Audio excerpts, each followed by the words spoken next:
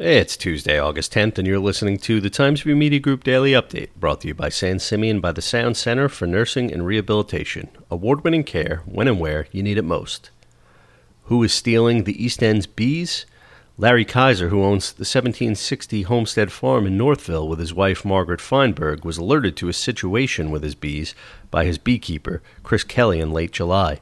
The queen splitter is a long box that in this case kept separate 17 mini colonies of bees, each with their own queen, but this time box number 17 was different from the other boxes. Someone had removed the queen and her nukes, or nucleus colonies, which are small bee colonies created from a larger colony and centered around the queen.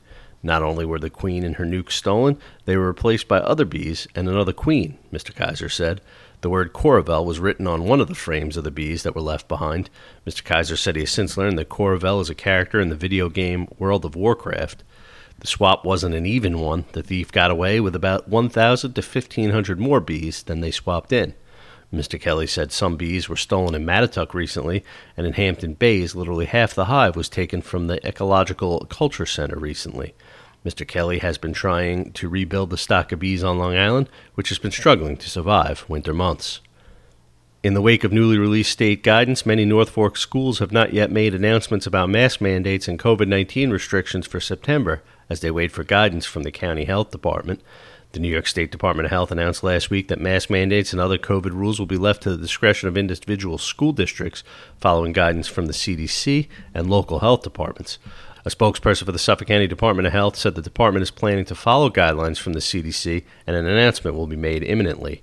The CDC currently recommends all students, staff, and visitors wear masks in schools, especially due to the more contagious Delta variant. The CDC also recommends schools maintain at least 3 feet of physical distance between students and classrooms and advises vaccination for those 12 and older, among other safety measures implemented in schools this past year.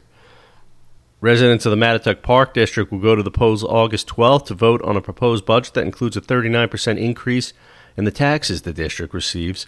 If approved, the taxes received would go from the current $288,000 to $400,000. The overall budget would increase by 10%. Charles Gooley, the head of the 3-person district board, said the board initially held a vote in early July to increase the budget by 2% for a total of $571,000. The vote on that was unanimous, but he said he and other members of the board listed projects and improvements they consider critical to complete, including an exercise trail at an as-yet unspecified location, and decided the budget needed to be further increased. Later in July, they voted to raise the budget by 39% to a total of about $670,000. The lone dissenter was board member Nicholas Deegan. Expect mostly sunny skies today with a high temperature of about 83 degrees, according to the National Weather Service. Low tonight will be around 71. I'm Grant Parpan, and that's our update for Tuesday. Check back for more news throughout the day. Once again, today's report was brought to you by San Simeon by the Sound Center for Nursing and Rehabilitation. Award-winning care when and where you need it most.